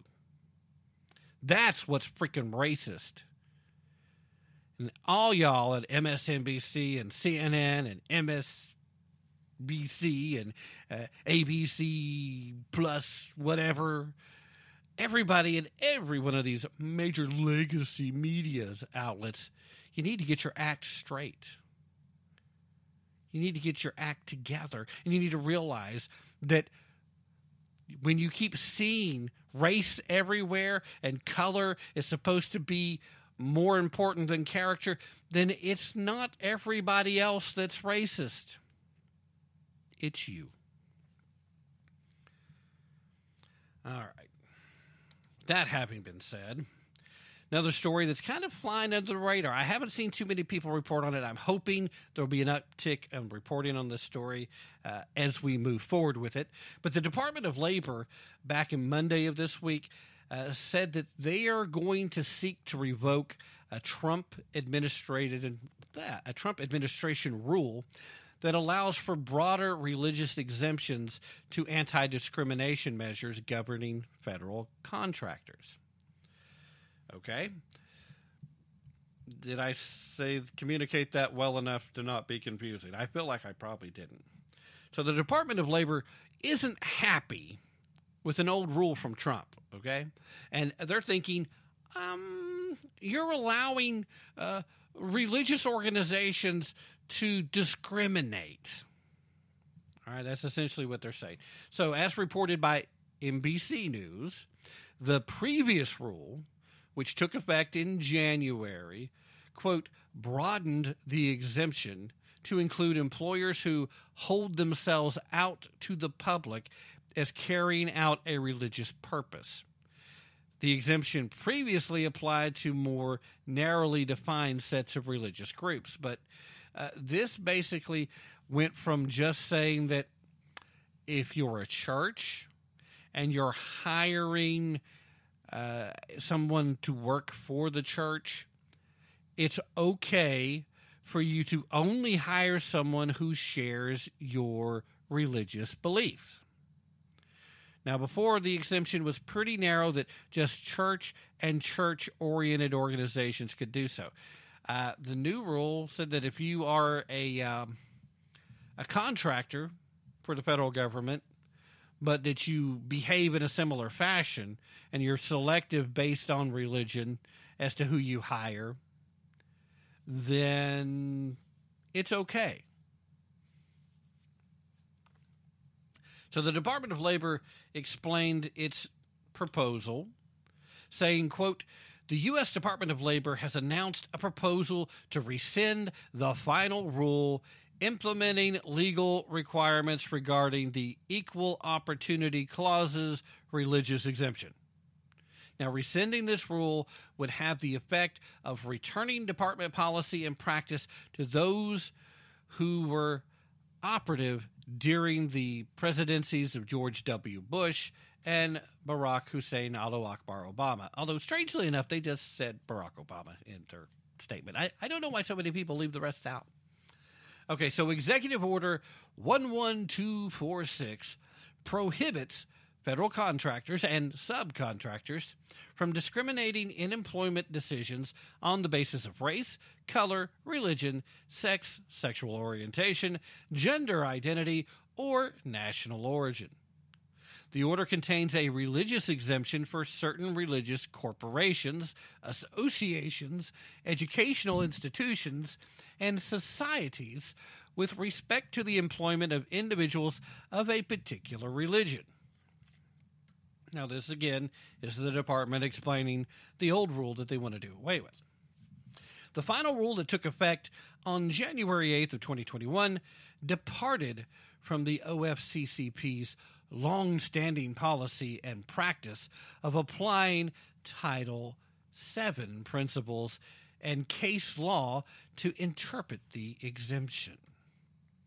It added that the proposal by the Office of Federal Contract Compliance Programs, the department's area which enforces the executive order, would preserve Executive Order 11246's religious exemption, which would still be available to qualifying contractors.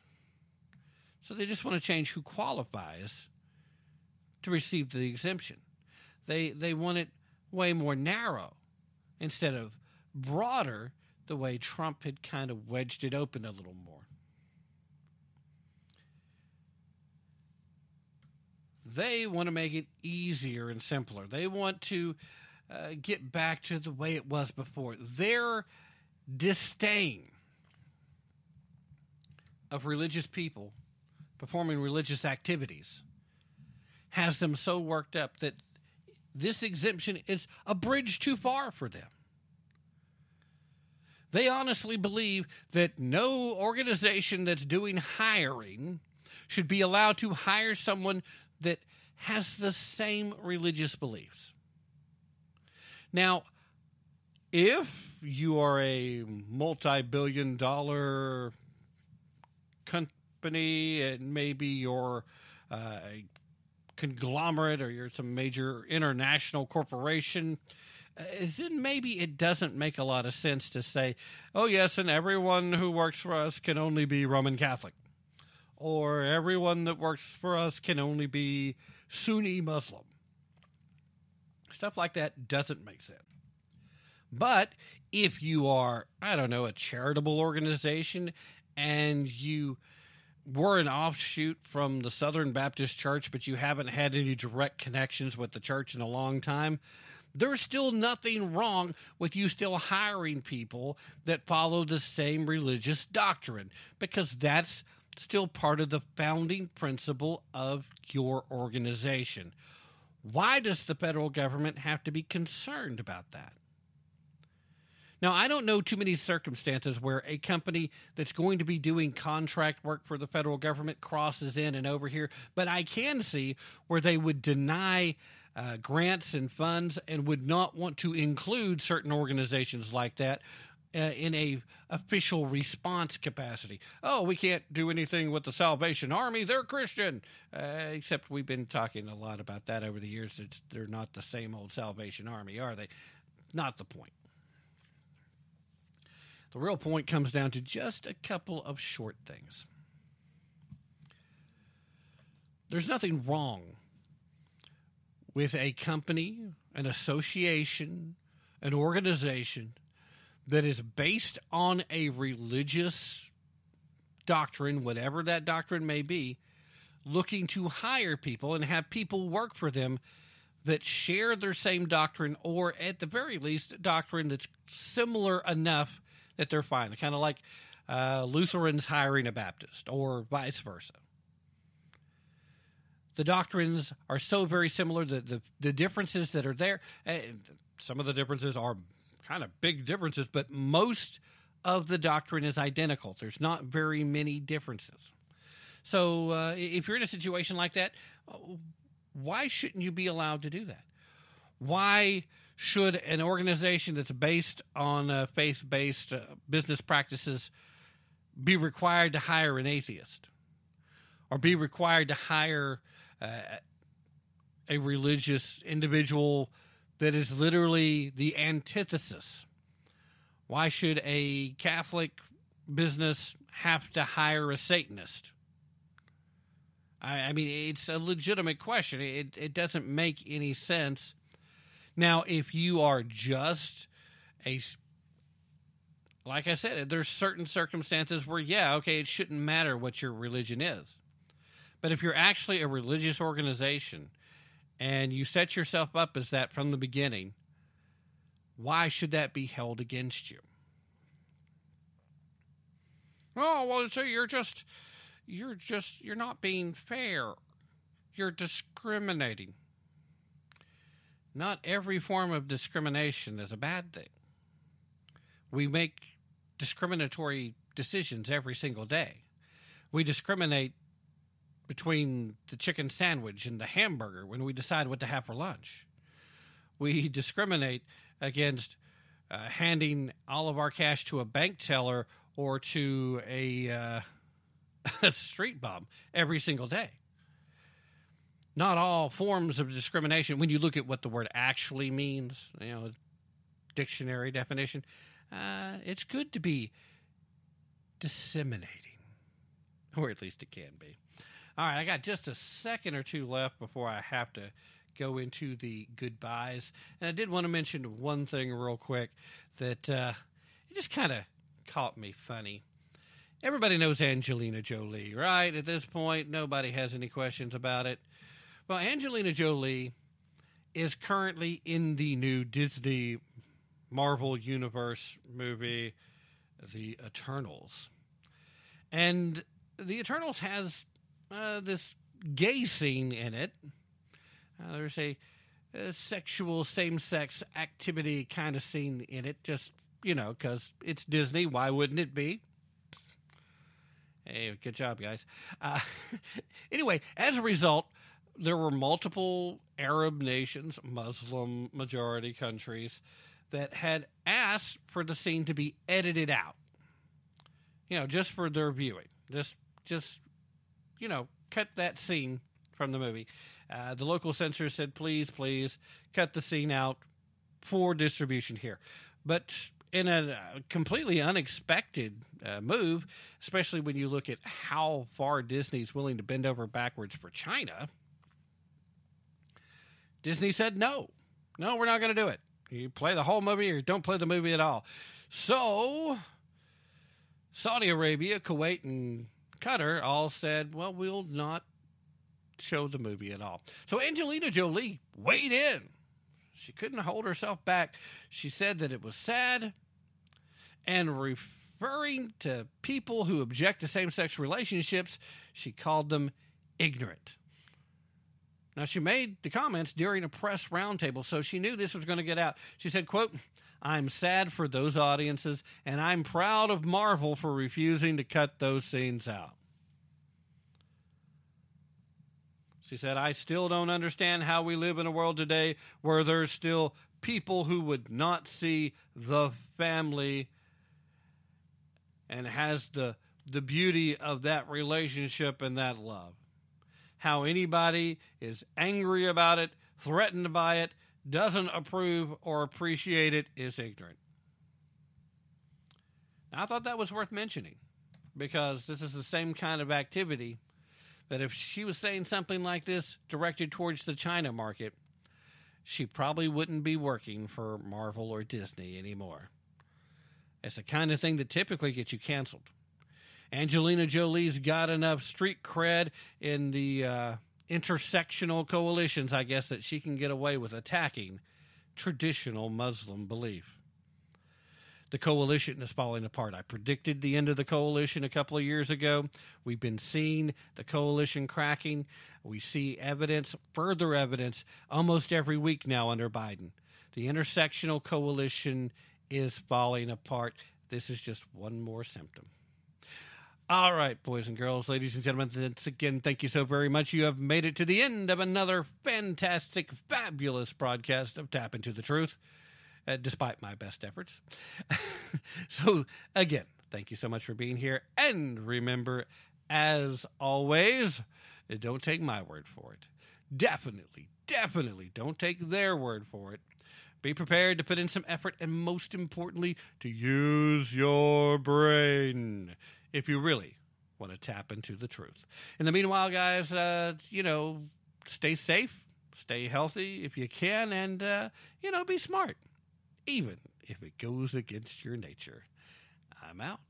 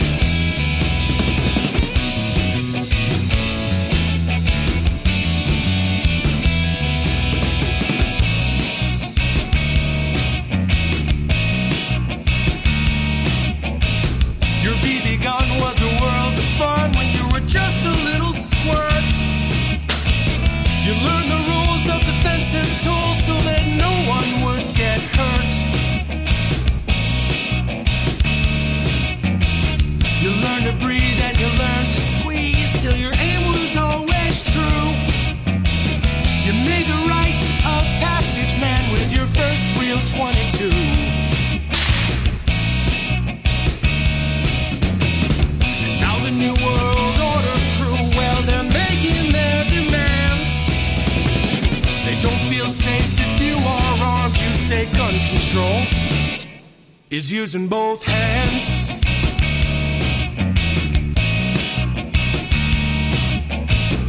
Founders knew the Second Amendment was the final one to keep, to hold our other rights intact so we'd never become sheep. Stalin, Hitler, Mao, and Pol Pot, they told us things that you never forgot. You teach the lessons to your daughters and sons, to fear the government that fears your guns. Now the New World Order crew, well, they're making their demands. They don't feel safe if you are armed. You say gun control is using both hands.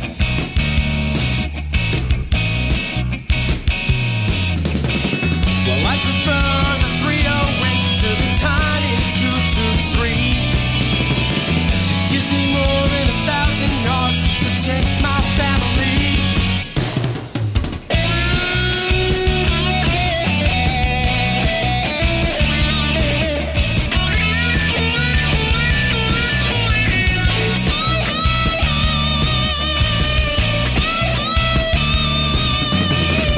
Now the New World Order crew, well, they're making their demands. They can pass 100 laws, but we still won't give a damn. All our enemies, they know the deal. If they try to take this land, they have no chance if we keep saying gun control